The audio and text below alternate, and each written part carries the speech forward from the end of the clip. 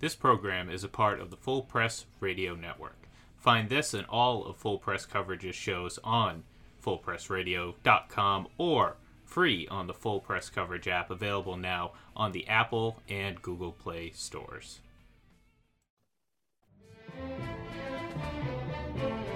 This is Charles Woodson. Manning throwing, intercepted in the end zone by Charles Woodson. And you're listening to the Eye Test for Two.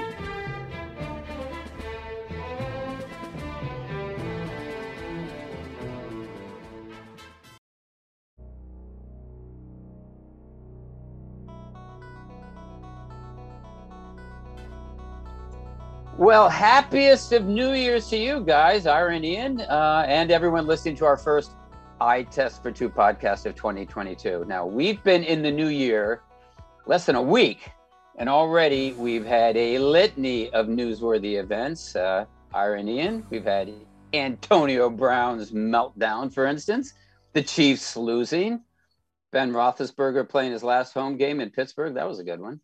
The Bengals winning their division for the first time since 2015. But guys, I'll be honest with you, and I think you would appreciate this. All of that to me pales in comparison to what happened last weekend.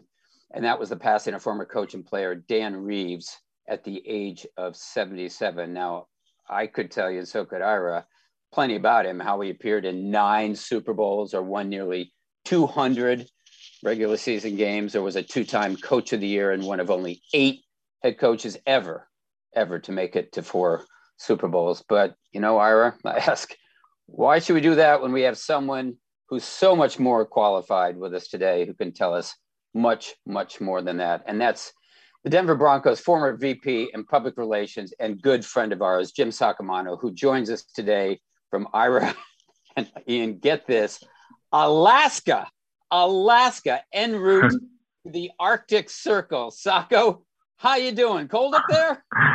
Oh, my goodness. It is cold, gentlemen. Thank you very much for having me on. Well, Sacco, what takes you, first of all, to the Arctic Circle? Why are you up there? Well, my wife and I like to travel some, and we sort of have a list of things we want to do. And like a lot of people, we've always wanted to see the Northern Lights. And it's one of those things that you have to do in a winter month at a time that's not necessarily cold, but a time that's clear at night, and it's the winter. That's all there is to it. So you're here in the winter in Alaska, and we kind of looked at where you go to see them and so forth. And we're in Fairbanks, and last night we got picked up by a van and went far out into the country. I'll tell you the truth. It was one of those things that when my glasses fogged up, I had to take them off because it was ice. I couldn't wipe them off. It was ice. And I was a little concerned as we walked into this large field. If I hadn't been within 10 feet of the person in front of me, I'm not sure I could have kept track of where I was. So how'd you see the Northern Lights without your glasses? Well, they're big. I could see them. I mean, you could see them. They dominated the sky. And we also had a tour guide, and we took photos, and I've got documented proof, if you will. It's staggering, stunning. But we did see the Northern Lights. It was great, Clark. Thank you for asking. Good. Oh, and last question on this. What's the temperature there, Sacco? Minus 20 to minus 30 below. Ira, what's the temperature in Tampa today? Going to be 72 today, Sacco. 72. Just a 100-degree difference. Ira, all I have to say is same to you. Hey, Sacco, getting back to Dan Reeves, you wrote a story on Monday for the Denver Broncos website talking about the greatness of Dan Reeves as a coach and a person. And I think we all know or should know about the greatness of Dan as a coach. But can you give us an example of the greatness of Dan Reeves as a person? You knew him for so many years, and you have several examples there, but could you give us one? Well, you know, and I do think, and I think we all agree, that there are people in life who, if they're great in one way, they're great in another. And I think that what he was as a person kind of reflects how he was as a coach. our first training camp, we're in Greeley, Colorado, the University of Northern Colorado, and we come back from practice in the morning, and the beds aren't made and stuff. Well, we didn't think much of it. Went to lunch, went to practice, came back, the beds still were not made. What was this? So somebody brought it up, and Dan asked our GM, and the GM said, well, we made a deal with the university. If they make the beds every other day, we save, a lot of money. And Dan said, oh, I see. Live like pigs, play like pigs. And the next day, the maid service was back to normal. He was absolute, and all the things that he was absolute about reflected the values that, generally speaking, I think we'd all agree we're just of the best kind. He once paid for the services, the funeral services of a former New York Giants custodial employee, and this was after he was no longer the head coach of the Giants. He was, as I said in my article, that I was with him before he signed his contract with the Broncos when we flew him in, and when he left, he stood in my doorway and said he was leaving and shed tears. And not too many people, be they journalists, coaches, players, or whatever, cry when they're leaving. He was something, and we know his record. His record is certainly Hall of Fame worthy. That doesn't mean he's the only person who's left out. I'm just saying he's Hall of Fame worthy. Sacco, one of the overriding storylines of Dan's tenure in Denver is his relationship with John Elway. You were, Jim, you were an eyewitness. Tell us about the arc of that relationship and how it started and how it ended.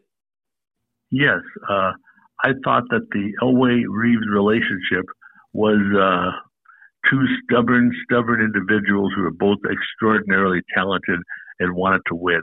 And it reminds me a bit of those nature footage we've seen of two mountain goats butting heads. And you think, I don't know how this is going to end, but these two guys are determined to just butt heads, and you cringe when you watch it.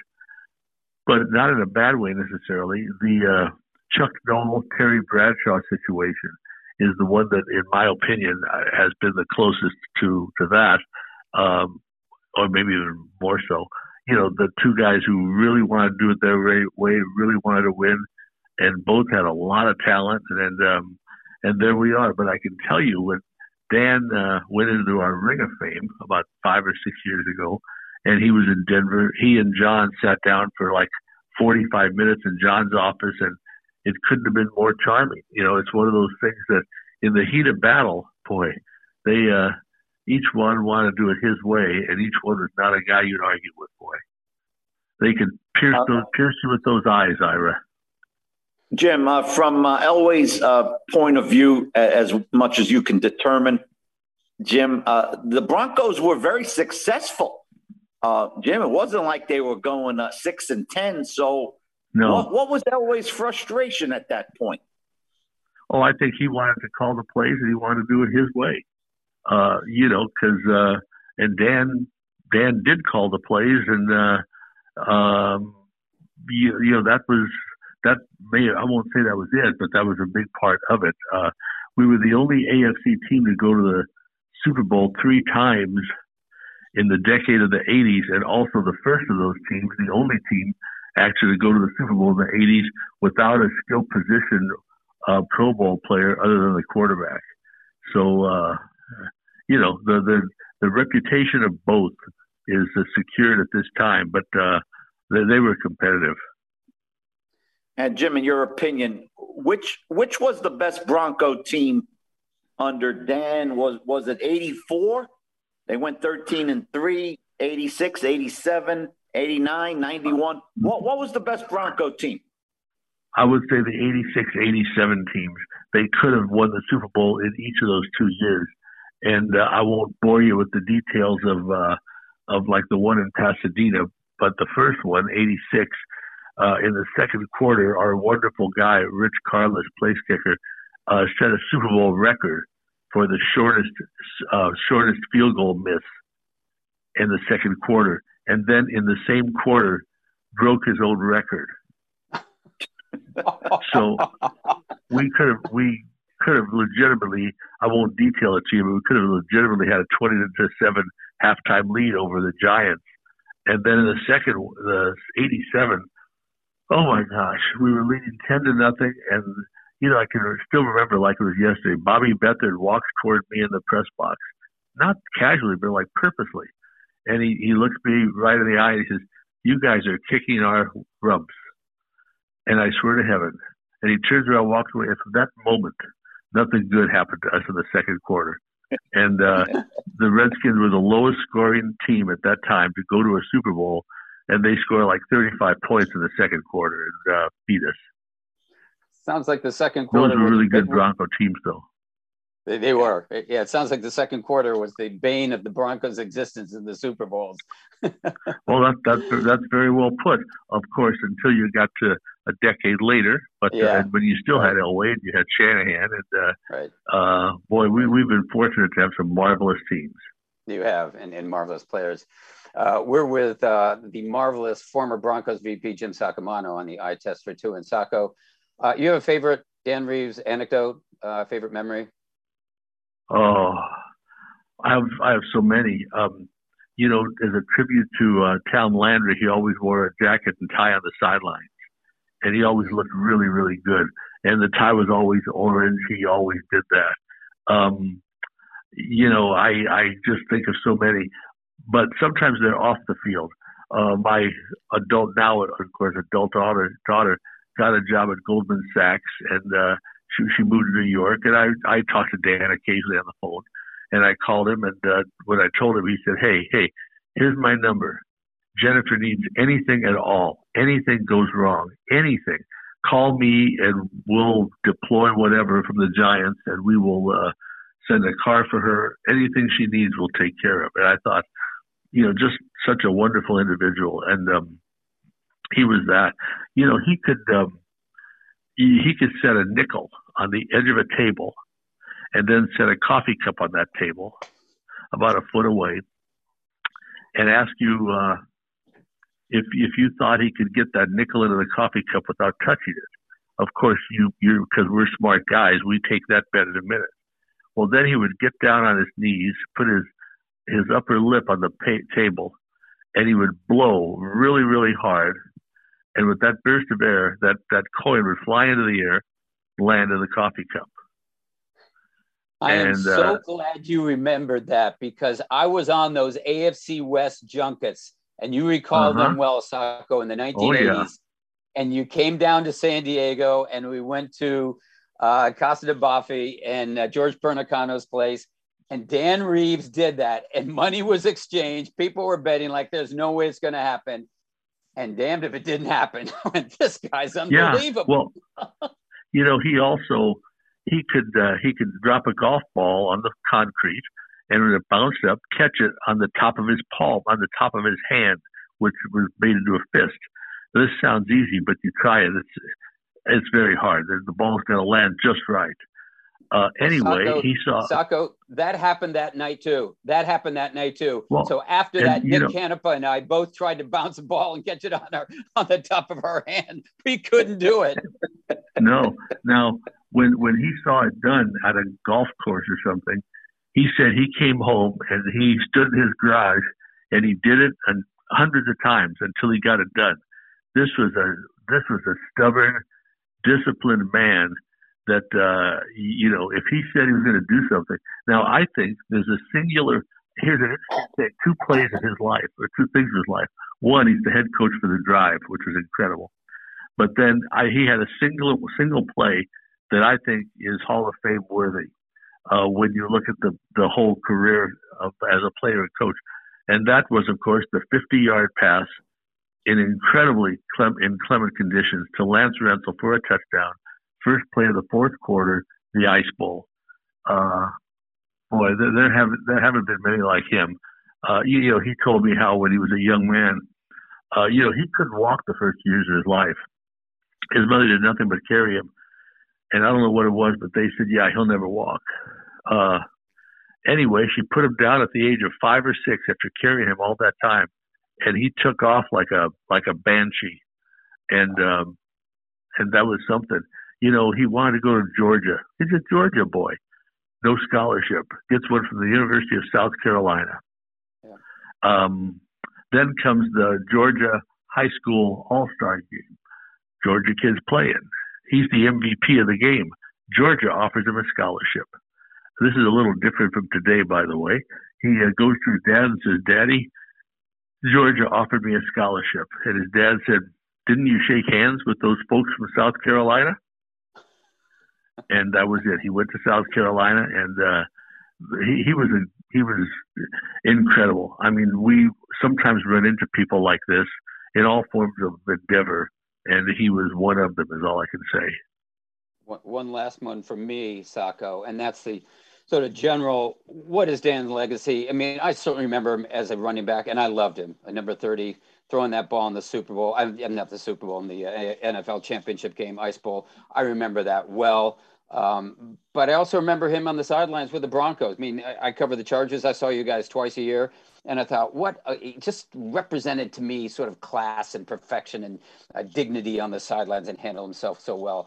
Now that we're looking at him, and Ira will address it probably as a possible Hall of Fame contender, which he should be. I mean, he should be. What's his legacy? Yes. What's his legacy? What's Dan's legacy? Well, I'll tell you what he would want his legacy to be. None of those things. His family. We're all familiar with the fact that coaches stay on Monday, Tuesday, and Wednesday till like 11, 12, even 1 a.m. to work. Yep. Dan refused to do that. He went home for dinner. And if coaches wished to stay late, and defensive guys sometimes did on their own, they could. But he wouldn't stay late. He believed in having dinner with his family, and then he'd watch video in his den at home. So if you're looking for Dan after 5 o'clock, keep looking, because he'll be there tomorrow morning. He's not there. He's gone. He also hated it when he had to spend the Saturday night for home games in a hotel, which Tom Landry insisted on. Again, this is very common. Wouldn't we all agree that this happens all the time? Yes. The Broncos were free to be home on the night before a game. Now, as you can imagine, with a lot of young players, sometimes they took advantage of that a little bit. But Dan was determined. He said, "I'm treating you like men, like I would want to be treated." And they didn't always appreciate it, but boy, did they play for him. Boy, did they play for Dan Reeves. And to me, that's his legacy. The rest of it is a natural extension of it. You know, like I don't think Bill Belichick's thing is the record. I think the record is because of how Bill is. Mm-hmm. And these are unusual people. You say, well, anybody can be like this. Well, anybody can't be like this. And, you know, everybody isn't. He was something. Yeah.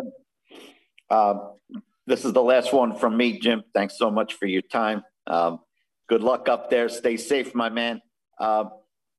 Jim, you mentioned Landry a couple of times. You talked about how Reeves emulated Landry in his game day dress. But, Jim, you were also a witness to the relationship between Landry and Reeves. And it seems like it's profound. Jim, talk about it, how it went beyond the wardrobe and how a lot of what Landry taught Reeves shaped him as a coach. Oh, I think so. It had to do with values and discipline as well. You know, we're all familiar with the Cowboys situation where the offensive lineman would get in their stance and then stand and then get back down. That's harder than people think because it might happen 60, 70 times a game. But as Dan put it, reverentially, the old man was absolute about that. You know, when we hired Dan, the night before his press conference that we announced him and everything, he asked me what our media policy was post game, because Tom Landry would not allow women in the locker room. Would not. So what they said was that all the players had to be brought to an interview area. Well, that meant that in the press box, the PR guys had to go around and get a list of everybody that the press wanted to talk to. It might be 30 guys for the Cowboys. But then Tom Landry, he set the rule, but he said, here's who gets the guys. Reeves gets the offensive guys, offensive coordinator. Ernie Stockner, defensive coordinator, gets the defensive guys. Dan was delighted when I told him that, well, heretofore, our policy had been open locker room, and they go in after that. I remember he kind of exhaled and said, boy, I'm sure glad to hear that. First of all, he could set any rule he wanted, because I've always said the number one thing when you work for a team is ask the coach. The number two thing is ask the coach again to make sure you're right. And, but when Dan said it was going to be a certain way, it was, and I don't say that in a bad way, because it reflected values that were absolute and a way to do things. And, not doing them was just not even something you'd contemplate. I have the greatest respect for Dan, and he was a dear, dear friend. And, it occurs to me that now I've got to delete him from my phone list. I may wait a while on that. Yeah, I would say don't delete him. I've got the same thing. Numbers of people on my phone list. I don't delete them. I leave them there. And they're reminders to me of how much I care about them. Jim Saccomano, thanks so much for the time. Stay warm up there in the Arctic Circle. And gentlemen, thank you so much for having me on. And I'm flattered to be with you guys anytime. Yeah, and one last piece of advice. Do what Ira and Ian recommend and what Frank Zappa told us way back when, Jim. Don't eat the yellow snow. I'll try not to do that, especially since dog sledding is on the agenda. Oh, good. Thanks, Sacco, thanks so much. Appreciate it. Thank you, gentlemen. Take care now. You got it. I was former MVP of Public Relations, Jim Saccomano, and Ira. I said this during that interview. I'll be honest with you, I'm befuddled why Dan Reeves isn't in the Hall, particularly when we're moving some others in ahead of him. How about you? That's a big, big total for wins. And it's all about the wins, Clark. It's all about the wins. And he's got a bunch of them, and they're big ones. And, look, he got shelled by the 89 49ers. And you know what, Clark? That's one of the great teams in NFL history. No question. The 89 49ers. Yeah. So, it was 27-3 at the half. I was there. You were there in New Orleans. And I don't blame Dan Reeves for that. They had a bad year after that, Clark. In 1990, I think he went 5-11, and then he bounces back in 91. So a long, distinguished career. It's too bad we can't consider his playing career, Clark. Oh, I know. Talk about him as a coach. He was a good player. He was a good player. He was a good player. He was a good player. A question I don't necessarily like to ask, but I will, because I think it should be asked. What do you think his passing has to do with his chances of going into the Hall? Because we've seen how it's facilitated maybe Ken Stabler's induction, although I think Snake was going in, Cliff Branch's. Sometimes I think it gets people thinking about these individuals where they hadn't before.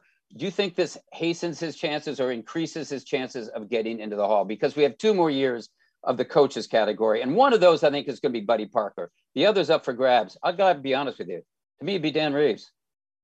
I think it's enhanced, Clark. I'm with you on that. And it's a shame, because if you're going to put a man in, put him in while he's there to look at that bust.